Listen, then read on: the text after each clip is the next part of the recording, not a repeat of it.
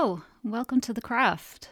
It's been a couple of weeks. It's good to be back in the hot seat again. I'm Carol Wood and I'll be talking about books, writing, the paranormal and magical traditions, as well as giving you seasonal recipes, craft projects and more. So Halloween is over, which makes me very sad, but I think I'll miss autumn even more. The falling of the leaves has slowed and they're beginning to turn from red, orange and gold to brown from all the rain and just natural decay. There's been multiple floods around the country from all the storms the last few weeks. I've never actually seen so much rain in all my time living here. And as we begin to put pumpkins and costumes behind us and move into the dark part of the year, we need cozy things more than ever. The dark mornings and short days, coupled with cold and rain, can take a toll on the psyche. So now is the perfect time to begin turning inwards, to nurture the body and comfort the soul. Food has always been such an important way for me to make myself feel better, and there are so many cozy recipes you can make this time of year. I made Cooneen for Samhain, of course, and mulled cider, which is that was the first year I've made that. I used pure apple juice and simmered it with a bit of dark rum, some lemon slices. You can use oranges if you have them, cloves, nutmeg, and a cinnamon stick. In the US, though, you can actually buy non-alcoholic apple cider, and that's made from unfiltered and unsweetened fresh apples, and it has to be used within a couple of days. So they tend to use that over there, but sadly we can't get that here. So you can either use alcoholic cider or apple juice like I did, and I would recommend the apple juice because the cider is just kind of too sickly sweet and it's just not exactly the right taste. But I obviously put rum in mine, so it was alcoholic. That gave it kind of the alcohol and then that kind of spice flavour. But if you just wanted a virgin mulled cider, you could just use the apple juice and the other ingredients to flavour it.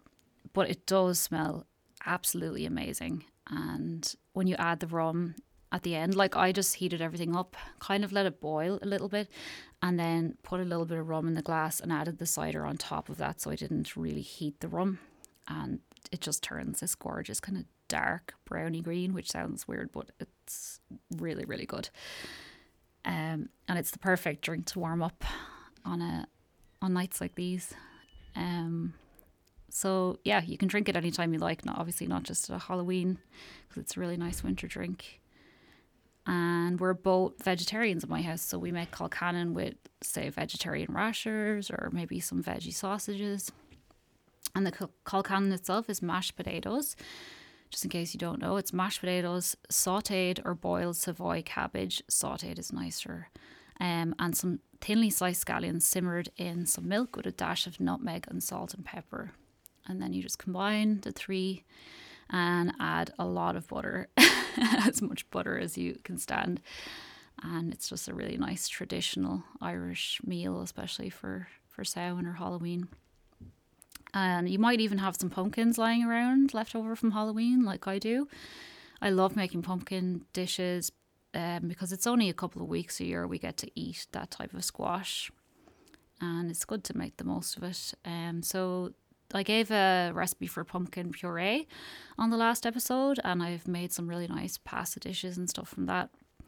And the other day I used a small pumpkin to make roasted wedges, and I put some feta, oregano and garlic in that, and I kind of served it butter bowl style, so with some rocket and baby spinach leaves and some couscous, and it was really, really nice. And over the top I made an apple cider vinegar and maple syrup dressing that I drizzled over the top. So it looked amazing and it tasted even better. I'll put up some pictures on Instagram. It's just so you can see it. It looks really nice. And gnocchi is really nice as well with some roast pumpkin gnocchi. Sorry, I almost said pubes instead of cubes. Yeah, it's really nice with some roast pumpkin cubes, goat's cheese and sage. I'm actually planning on making that this week. And then of course, a simple pumpkin soup with some fresh brown bread is a really nice straightforward way to enjoy it as well. I saved the seeds from a couple of the pumpkins because I just it was a shame to throw them out, because you can eat them if you roast them first. So you just rinse all the stringy, fleshy bits off really well, like 5 minutes under the tap in a colander, and then dry them really well as well. A tea towel is better than kitchen towel because it sticks to the kitchen towel, because I had that problem. It was really difficult to get them off. And then when they're dry, you just toss that with some olive oil, paprika and salt and pepper, and then roast them for 10 minutes in the oven at about 170 degrees Celsius. And they're just a really nice, flavorful, crispy, filling snack. And you can use them as a topping on other savoury dishes as well if you want a bit of crunch. There's just so many ways to use pumpkins so that they don't go to waste. But say you've used all of yours for carving, you can still just throw the remains in the compost bin, and that's better than it going into landfill as well. Or you can leave them outside for animals to pick at if they're not overly mouldy. And something I really want to try making this year that I hadn't really heard of before is apple butter. It's a real American thing, but it's a preserve that can be used in sweet and savoury recipes. This time of year, people often have access to a lot of apples, maybe from a neighbour's tree or just from the supermarket. There's so many apples around, and apple butter is a great way to make use of them. It seems like a pretty straightforward recipe. I'm not going to say it here, but it's pretty straightforward if you look it up. And apparently it's really nice in a toasted cheese sandwich, spread on toast with a cheese and cracker board, or you can put it in cakes or porridge. I tried pumpkin spread last year when I was in LA. It's kind of like a pumpkin version of apple butter, and that's really nice in a toasted cheese sandwich too. I really miss Trader Joe's over there. Their food is amazing, and especially their fall range. I really wish they would come to Ireland. That would be great. I was at the Púca Festival in Meath last weekend. It was only one day, but I was really impressed at how much work went into creating such an amazing spectacle. We were supposed to do a tour of the Hill of Ward, which is otherwise known as Clochta Hill. And that's where the ritual of Samhain and Halloween began. There's evidence of massive bonfires there going back centuries. There are even earthworks going back 2,000 years, they believe. And the hill was a site of ritual activity long before even the Celts arrived. So it's very, very ancient. All the fires in Ireland were extinguished on October 31st and then relit with embers from the Great Fire on the hill. Obviously, that is not 100% true. It's more like lore, but that was the idea anyway. But unfortunately, due to that awful crash on the M50 on Saturday, we missed the tour. And that's actually the second time we've missed that tour. I think it was about 8 years ago, maybe we were supposed to go as well, and it was dark by the time we got there, and we had missed the start of it, and we couldn't find the tour, and so it's like I'm not meant to go up to that hill. I don't know why. It's really weird, but I think I'll try and go back sometime and see, can I just explore the place by myself. The opening procession for the Púca Festival was amazing. It was really enjoyable. It was dark by then, and it was just very atmospheric. And it was kind of like just a parade of every kind of Irish legend, creature and ghoul associated with Samhain. And it was down the main street in Trim. The huge banshee was one of my favourites. And there was 5 Irish wolfhounds and a Cooneen character. And they're amazing because they look like mythical animals to me. They're just so cool. Wolfhounds. And there were multiple pukas present, of course, because it's the Púca Festival, and I'd never seen that costume in person before, so that was really cool. Some of them had glowing red eyes, which was kind of freaky. And we dressed up for the event, which had some amusing results. I was an Irish fairy queen, and Dave wore a cloak and a kind of a freaky hair mask. It could be a rabbit, it's hard to tell, it could be either. But there was a little boy. He was sitting on his father's shoulders beside us, and he was terrified of the mask, the poor little thing. So afterwards then, when the main procession was gone, it was the easiest way to get back down the street was just to join in at the end. But people further down the street, like because it was kind of continuous and we were dressed in costume, they thought we were part of it. So it was really funny because all these little kids were holding out their hands to us and people were like coming up and taking pictures, and yeah, it was fun. I think I already put some up on Instagram during the week, so you've seen some of them. But it was a lot of fun. I'd love to go back again and maybe go for 2 nights and do some more activities. It was very rushed because it was it's kind of the main part is in Trim, but then the second location is Athboy, and they're about half an hour's drive apart. And then where we stayed was Killeen Castle, and that was like another half an hour away. So it was kind of hard to get around to all of it.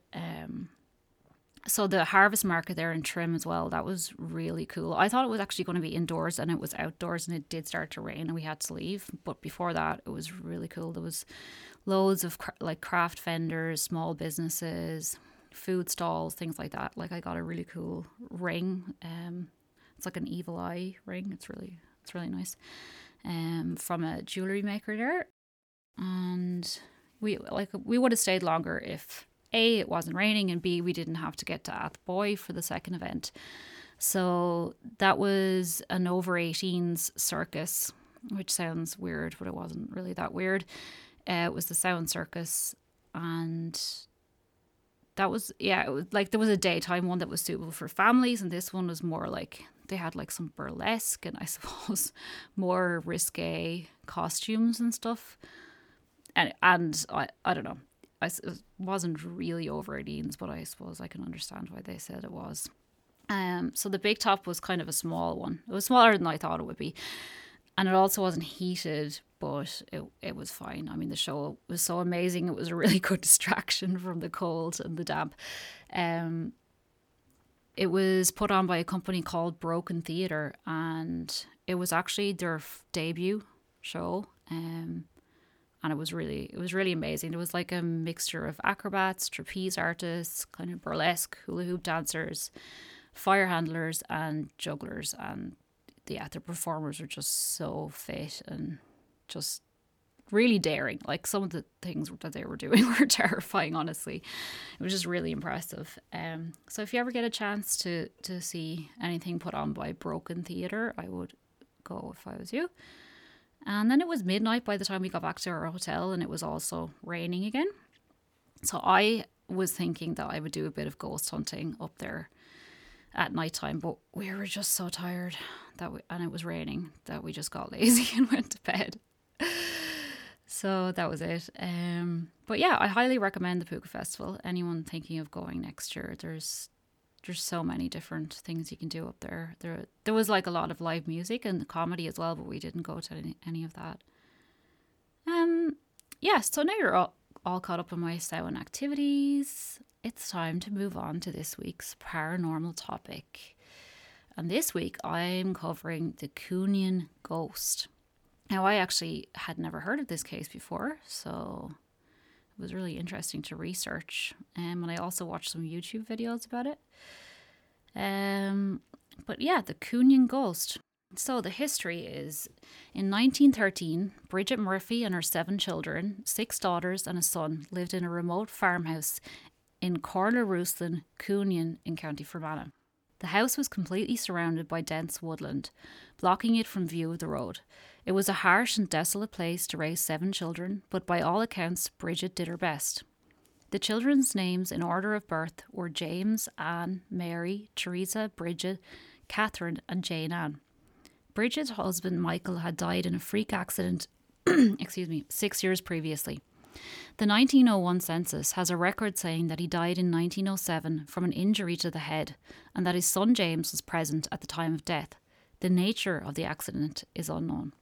While James is recorded as being present when his father died, and he's on the 1901 census, there is no record of him on the 1911 census, which is 10 years later, and that is strange as the activity started in 1913 and he was definitely recorded as being present at the time of the activity.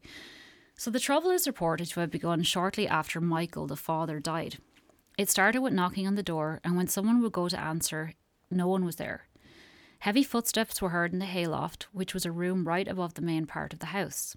The knocking soon spread to the doors and windows, and the poltergeist definitely had rhythm, because it was often heard to tap out the rhythm of songs such as The Boy in Water, an Ulster Protestant folk song. Bridget invited neighbours over to see if they would witness the strange phenomena, and it repeated itself no matter who was present. The activity intensified, resulting in plates and saucepans being thrown across the room, and the girls' beds would lift several inches off the floor. Bed sheets were also manipulated and would move and rise of their own accord, taking the shape of animals, and on one memorable occasion, a person who appeared to be dying. Several priests investigated the claims, and on finding the phenomena to be genuine, were granted permission to perform 2 exorcisms on the house. Unfortunately for the Murphys, neither exorcism worked, and in fact, the priests themselves became ill afterwards. It was said that James, Bridget's only son and the eldest, had been performing satanic rituals from a book he found in the nearby forest. This was proved to be false, and it certainly sounds like a cliched rumour to me. But after this lie was circulated, Bridget had had about enough, and around a year into the haunting, she took her 7 children and emigrated to America. However, the poltergeist is said to have followed the unfortunate family. On the long and arduous crossing to the US, the ship was plagued with loud knockings, rappings and moanings coming from their cabin. The captain received so many complaints from other passengers that he threatened to throw the Murphys off the ship, hopefully not literally, if they didn't quieten down. They told him about the poltergeist, but he didn't believe them. The noises continued and he allowed them to stay on the ship, but everyone was exhausted by the time they reached the dock. The activity supposedly followed them to their new home and continued for some time before eventually petering out. It is rumoured that one of Bridget's daughters was so affected by the ordeal that she spent the rest of her life in a mental institution, but no evidence of this can be found. Sir Shane Leslie of the nearby Castle Leslie estate in County Monaghan was an Anglo-Irish diplomat and writer and a first cousin of Winston Churchill. He wrote a book in 1956 on the subject of ghosts, which contained a chapter on the Coonian poltergeist. The book is simply titled Shane Leslie's Ghost Book, and there is a copy of it in special collections in UCD here. I'll read an extract from it concerning what he calls the Coonian ghost. So the following is an extract from his ghost book, published by Sheed and Ward, New York in 1956. The poltergeist at Coonian, near Brookborough, County Fermanagh, dates from 1913 to 1914. Father Hugh Benson had promised to come and investigate, but died in October 1914. It was at different times investigated by 3 priests, from whom I collected the following notes. Incidentally, I learned that Cardinal Moran, when Bishop of Ossory in the 70s, sent 3 priests to investigate 2 nieces of his own in Kilkenny, aged 14 and 15, who became subject to noises and obsessions. These all ceased after exorcism. In the Coonian case, Bishop McKenna of Clogher decided it was diabolical, deputed Dean Keown to exorcise it, but the Dean withdrew it, leaving it to the bishop. As in the Derry-Gollanley case, and so many others, bewildered and innocent girls touching puberty became unconscious mediums, enabling mischievous forms of spirit life to manifest themselves. There was really no ghost origin dating from life, except a rumour that an old pensioner had been murdered there on the day he drew his pension. This may have opened the way for the poltergeist, but the only ghost described was very unlike an old pensioner. A man had entered the house over early in the morning, and while waiting at the fire saw a ghost come down like a ball of wool in a black bag by the trap door and coach round the floor. The house had passed from Burnsides to Corrigans to Sherry's and Murphy's, under whom the troubles began. The Sherrys occupied it one night only, but kept quiet and sold it 6 months later. When the Miss Murphys lay by the fireside, the pillows were torn from under their heads. A priest told me that he heard it snoring in the dark, and sitting on the bed it felt like snakes moving under him. And when a light was lit, a human bulk was seen to collapse under the sheets and then develop a new swelling while the snoring started afresh. It showed Protestant hostility to holy water, which seemed to infuriate it, for it played back the tune of Boy in Water. He placed the sacred pyx, which, by the way, is a vessel for storing Holy Communion. So he placed the sacred pyx where there was a noise, which sank underground, but still sounded from the depths. He investigated more than 50 times. It came down like the sound of straw in the air. It operated on a bed with testers in a corner where 3 or 4 young girls up to 18 slept. Once he saw a human form raised under the sheets of an empty bed until it collapsed. He described it as like an animal moving underneath. He felt fear when it was spitting at him or lapping like a dog or escaping under him on the bed. He always addressed it as Johnny. When it was asked to play the soldier's song, the tune came in taps. Another priest described going there one night and finding a mother and 2 girls sleeping on pallets round the fire away from the haunted room. The moment the children returned to bed, there was a sound like a kicking horse. The bedclothes were thrown across the room. He held the children by their 4 hands with one hand and laid the other one over their feet. When the phenomena continued, he was convinced the children could not have produced them. At the suggestion he made that it came from a far distance, from hell, there was a big hiss. He stood with his hand on the bed and challenged it. There was clearly something like a rat moving around his hand under the clothes. He had a shock and the feeling of an eel twisting round his wrist, but no farther. It dare not touch his consecrated hand. He remained there till 4 a.m. A canon of the diocese told me he went about 16 times. Once he heard a musical noise in the ceiling. He said, "Perhaps it will whistle." It did whistle. There was certainly an intelligence working behind it, and he was as certain of the ghost as of his being alive. It fooled us as it was contradictory and gave nothing definite about itself. Holy water was used copiously. It was vexed and fled more and more along the wall, while the knocking became more pronounced. Mass was said in the kitchen, where henceforth relief and sleep became possible for the Murphys. When the children sat on a stool, the noise continued round them. When I cracked my thumb, it cracked louder. We asked for 9 raps for yes, and they came. They tried it in Irish and Latin successfully. They asked, how many of us were born in County Monaghan? Answer correct. They asked, could you put the dog from under the bed? The collie came out dancing mad with fire from his eyes. A famous horse dealer invoked it in the presence of visitors from England. It answered accurately with raps how many of them had been born in Ireland. How many horse dealers present? It thumped under his chair. The first time he investigated, he left a pony trap outside. The lights were mysteriously put out and the pony was terrified. The driver said someone had passed several times in the same direction but never returned. Later, a teacher had his bicycle lights mysteriously put out. Well, was that the end of it all? The parish priest was weak and nervous about the ghost. The clergy were divided in opinion. The old ones kept away, but the young curates leaped in where angels might fear to tread. The girls were expected to produce results every time, and did so, for two curates believed they had caught them in fraud when the ghost was not sounding. The girls were avoided a crochet class, for no one would sit by them. When they took refuge in neighbours' houses, it always followed them. As the parish priest would not believe them, they marched to his house, and after that he believed, for it came down his back. The canon later wrote to me that as I was writing a book on the subject, I should have all this information following. And this is the 12th of November 1944. And this is from the canon. It was widely rumoured that the children themselves, 3 of them, ranging from 9 to 13 years, were making the noises on the wood at the head and bottom of the bed. On this particular evening, there were 9 or 10 in the room, the knocking all around fairly vigorous, and although none of us there believed that the children were knocking, I suggested that 2 men in the room should come over and hold the hands and feet of the children so that a false rumour should be disproved. They did so. I sat on the bedstock also. The knocking continued as usual, but much more vigorously, for 10 minutes, when suddenly the 2 men rushed away, saying they were being punched and pushed off the bed. They would not return. I was not pushed away from the bed, but something moved close to my back, up and down the length of the bed. I was not afraid and remained for 5 minutes or longer. This killed the rumour that the children were making the noises. It was also rumoured that some of the family read bad books and had the black art, etc. This was quite untrue. I think it was the same night that a sheepdog belonging to the family came into the room. I put him under the bed and said something like this: "Whatever is there, I would ask you, if you have the power, to put this dog out." Suddenly, such noises all around the bed as never were heard burst out and frightened us all, with the result that the dog rushed out, nearly knocking me down on his way. No inducement could get him freely to come into the room afterwards.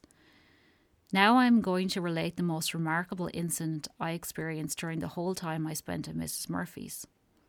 Our usual course, whether Father S and I went together or singly, was to go before the family retired.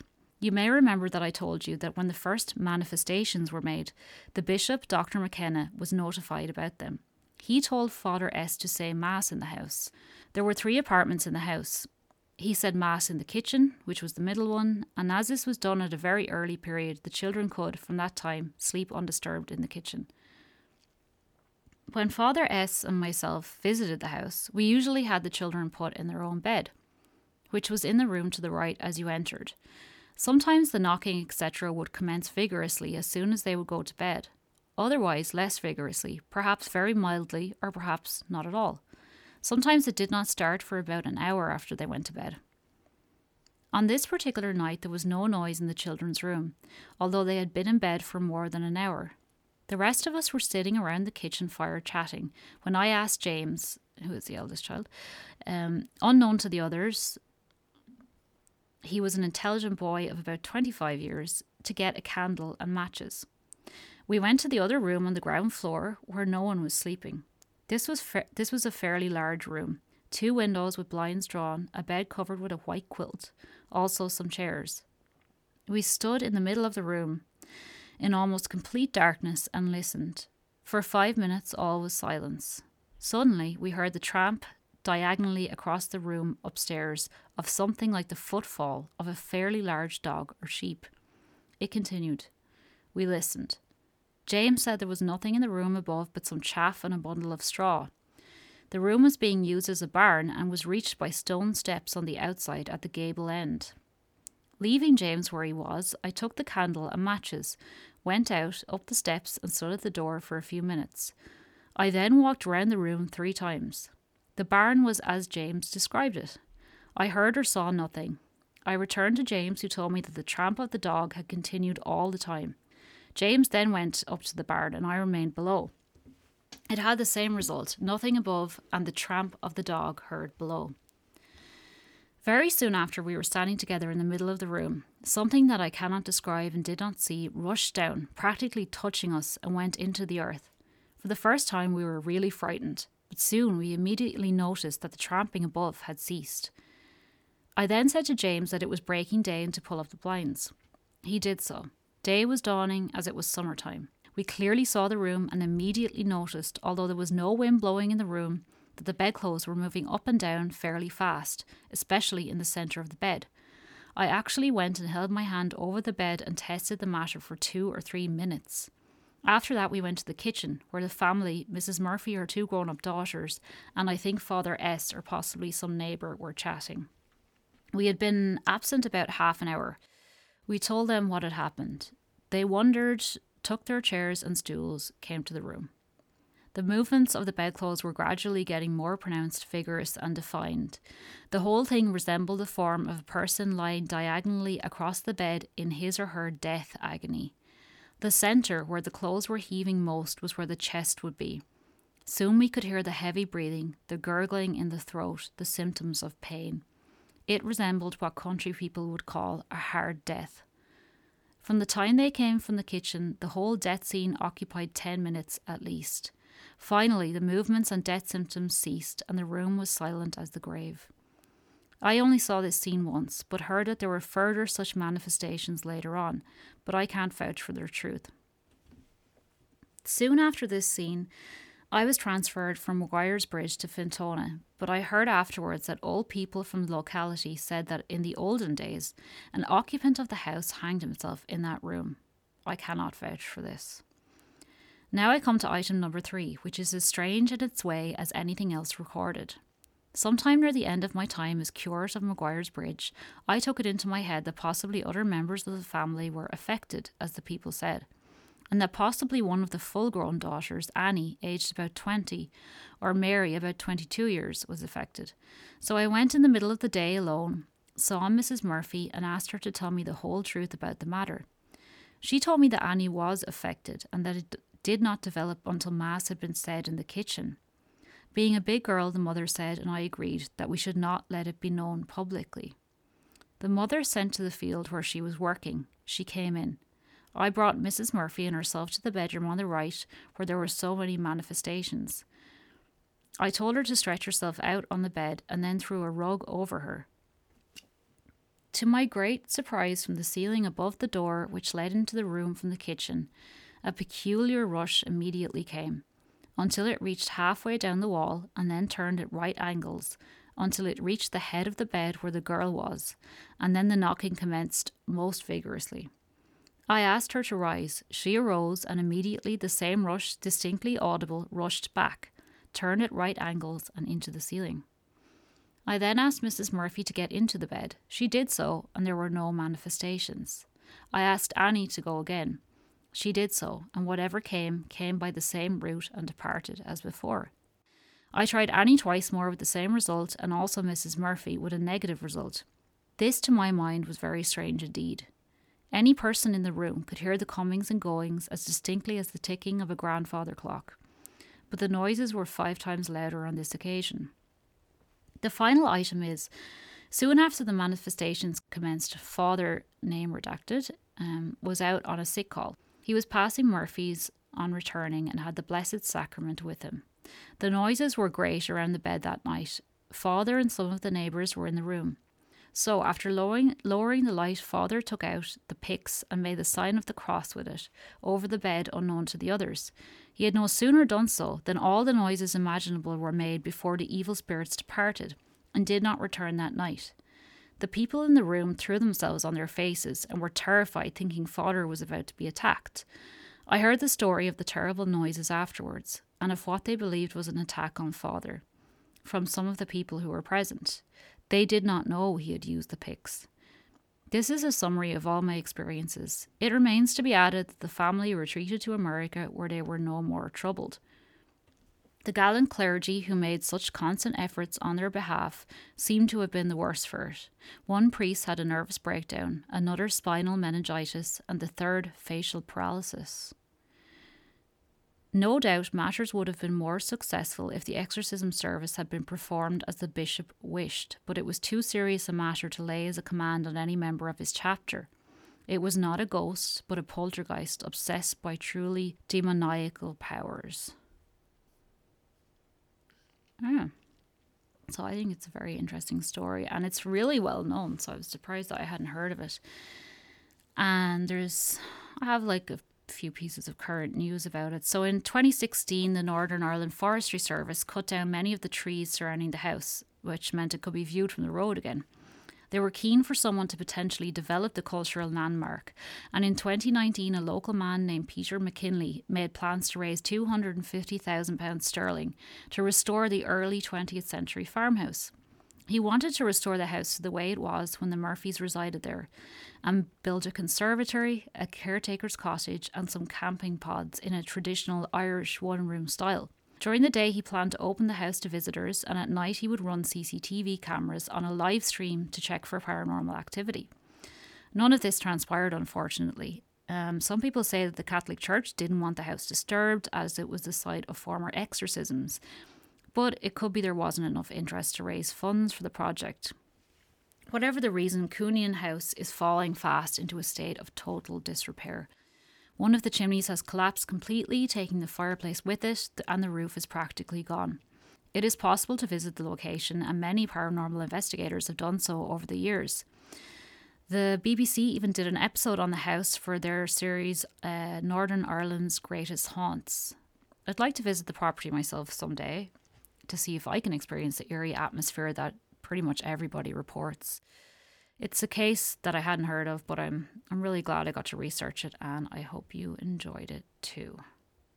Hey, welcome back. That was Placebo's cover of the Kate Bush song Running Up That Hill. I actually first heard that in the early 2000s. It was on the TV show The OC. It was like the perfect soundtrack to Ryan's meltdown following Marissa's death, and if you're an OC fan, you know what I'm talking about. If not, I'm talking absolute nonsense.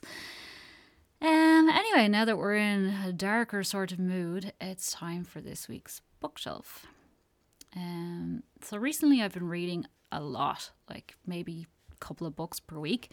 So I've had lots to choose from, but one that really has stood out lately is episode 13 by Craig DiLouie. It's one of the best horror books I've read in a while. It has everything you could want: a central mystery in a haunted house, characters who don't get along, and cameras filming every little thing. Here's a short synopsis I wrote. Episode 13 is about a team of ghost hunters from the hit reality TV show Fade to Black. For the 13th episode of their debut season, they want to do something extraordinary, something that will guarantee the network gives them a second season. They decide to investigate a house that belonged to the Paranormal Research Foundation called Foundation House, a place where scientists experimented on people. These 5 scientists were members of the Human Potential Movement, which believed that humans only used a fraction of their brain power. All 5 scientists disappeared in 1972, never to be heard from again. So husband and wife team Matt and Claire Kirkland lead the investigation, along with camera guy Jake, tech wizard Kevin, and actress Jessica. Claire has a PhD in physics from Virginia Tech and is the skeptic of the group. She does everything in her power to disprove paranormal phenomena, but she meets her match at Foundation House.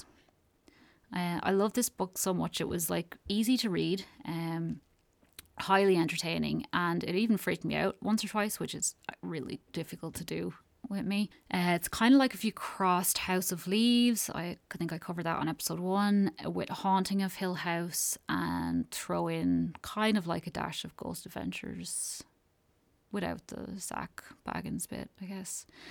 It's an epistolary novel, so it's written mainly in the form of journal entries and episode transcripts, but there's also emails and some newspaper articles in there too. It was perfect for the Halloween season, and I'm definitely adding it to my reread pile for the future. And I'll definitely get time to read one excerpt for you now, and we'll see how we go with the second one. The first one is short. So this is the Fade to Black blog by Matt Kirkland. So this is one of the epistolary forms that the novel is written in. So this is Matt Kirkland. He's the lead investigator. Jackpot, we got it, gang. Foundation House for Lucky 13. During my 5+ years as a paranormal investigator, I've always wanted to check out this house. In our little community, it's pretty infamous. Not for the haunting, which is honestly kind of run-of-the-mill, but for the general weirdness. This place has some wild lore connected to it. Seriously, I could write a book. Nobody's ever been given access until now. A real stroke of luck. You heard me right, it's never been investigated. Ghost hunters eat your heart out. Built in 1920 near the historic Bell Green Plantation, a few miles from the little Virginia town of Denton, the mansion is a throwback to antebellum architecture. Picture large wraparound porches where you sip mint juleps while you enjoy the sunset. The house was built by Jared Wright, heir to a sugar company. When he died in the 60s, it stood intestate until the Paranormal Research Foundation, or PRF, bought it and moved in. That's when Wright Mansion became Foundation House. In 1972, while the Republicans renominated Nixon for president, the last American troops left Vietnam, and Bobby Fischer became the first American world chess champion. 5 paranormal all-stars lived in this house and recruited dozens of people to take part in weird experiments. Their motto was, "Where there is smoke, there is fire." They believe paranormal powers reside in all of us, dormant in our DNA. They were members of the Human Potential Movement, which believed humanity only used a fraction of its potential intelligence and ability. They wanted to identify paranormal abilities in people, discover the underlying mechanisms, and learn how to train and develop them to make a utopia. In short, they were wacky as hell, but see it through their eyes for a minute. They envisioned a world where people could talk to the dead, could read minds, control objects remotely, travel out of their bodies, know the future. And they weren't stereotypical hippies. They were some of the leading scientists of their time, and 2 of them, Sean Roebuck and Don Chapman, were certified geniuses. As for the researchers, we know they went missing in 1972. The police files themselves vanished in the election day flood of 1985. So what are we investigating exactly? Over the years, neighbours driving past the property reported seeing the ghostly apparition of an abnormally tall woman appearing in the upstairs window. Local kids using it as a party hangout said they heard invisible feet stomping on the grand staircase, experienced cold spots, and witnessed strange flashing lights in the woods around it. In episode 13, Fade to Black's crack team will spend 72 hours at Foundation House. According to the owner, nobody's lived in it since 1972, so we are hoping to find out more or less how the scientists left it. So that kind of gives you some idea of the setup there. And I'll read a little bit of the next bit because it's pretty freaky. It's also towards the start of the novel, and this is an interview, a pre-interview transcript between Jessica, who's one of the investigators, she's the actress, and Calvin Sparling, who was basically experimented on. Well, he was a volunteer, but he was experimented on in the 70s at Foundation House. So this is done like an interview transcript. So Jessica, can you describe the experiment? Sparling, the docs took me into a small room in the basement that they turned into a machine. Metal cylinders like columns stood against the walls, all wired together with thick cable. Something about introducing energy at different frequencies, they said. As for me, I sat on a chair in front of a table that was all shiny, made of stainless steel. On the other side, they'd put a freestanding mirror where I could look at myself. And that was it. Jessica, what was upsetting though? It doesn't sound all that. Sparling, I ain't done yet. They turned the machine on. Jessica, okay. What happened then? Sparling, the first umpteen times over as many days, nothing at all. The last time, I sat down and got ready to be mightily bored staring at my own face. And then the room started to hum. Jessica, the machine made a lot of noise. Sparling, not this time. I mean, yeah, they were loud, kind of a whirring white noise, but this was something else. The air itself seemed to hum, a pulsing I could feel as a vibrating knot in my chest. A sound so deep I barely heard it at first, but once I noticed it, it was all I could hear. The air was thick with it. Everything went fuzzy, vibrating. My eyeballs shook in their sockets, my teeth. I wanted to yell at the docs outside to stop the experiment and let me out. But I either couldn't talk or couldn't hear myself. Gravity crushed me into my chair. I could hardly breathe. Jessica, you were scared. Sparling, no shit, I was scared. Oh. Sparling, sorry about that. Anyways, all this was bad enough, but it wasn't the worst part. The worst was these feelings that came out of nowhere. I was scared shitless, yeah, but it was more than that. I don't even know what to call it. Dread, maybe. Animal terror. A feeling I was not only being stared at, but that something stood right behind me, drilling holes into the back of my head. Jessica, okay. Sparling, underneath it was this emptiness, a sense I didn't matter, nothing mattered. Like I was a lab rat about to get injected with cancer, which is scary enough for the rat, but suddenly it realises, oh, I'm just a rat. All along I thought I was important, but there are giants who don't regard me as important at all. Jessica, that does sound terrible. Sparling, that's when the table liquefied. What? I'm just going to dispense with the name tags here. The whole time I was staring at myself in the mirror, I saw my eyes bulging, my mouth open wide, a brownish yellow aura flaring around my body. I thought, if only the guy in the mirror would move, I could too. I could get out of here. But he just sat there, and that's when I didn't even recognise him as me anymore. Just some dumb, long-haired kid crying and pissing himself. Then he started to fall apart in the vibrations. He got even fuzzier, like he was breaking up into atoms. But a part of me knew, just knew, I was finally seeing him as he really was. The way the universe does, unfiltered by human eyes. I suddenly didn't want him to move. I wanted him to stay put.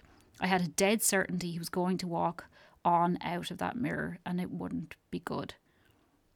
There's another couple of pages. I'm going to leave it there. I mean, you should absolutely read this book. It's a great read. It's so easy to read. Very, very creepy. And the author has another, well, he has a lot of other books, but one that seems kind of similar vein is The Children of Red Peak. So I think I'm going to read that as well. So that's episode 13 by Craig DiLouie. And I actually think it would make a really good TV series or a film. So someone get on that, please. And just one last thing I want to mention before I close out is that my favourite paranormal podcast, Uncanny, with Danny Robbins, the BBC 4 podcast, has now added a TV series to its repertoire. It's on BBC 2, and hand to heart, it's the best show I've ever seen on the paranormal. No hysterics, no bullshit, just good interviews and investigating. I can't stand other ghost hunting shows, but this is more like a documentary, and it's just as well put together as the podcast. Unfortunately, there's only 3 episodes at the moment, but I'm sure more are on the way. And if you have any interest at all in the supernatural, you really should experience Uncanny for yourself. And that brings us to the end of this week's show. I hope you enjoyed it as much as I did and that you'll come back for more next week. It'll be available as a podcast on Mixcloud, Spotify, and Apple Podcasts over the next couple of days. And please, please, please rate, review, and subscribe. You can keep an eye on my Instagram page for updates. That's at The Craft with Carol, Carole, at The Craft with Carol. Thanks to Belfield FM for hosting me again. I'll see you the same time next week. And until then, keep yourself cozy, creepy, and inspired.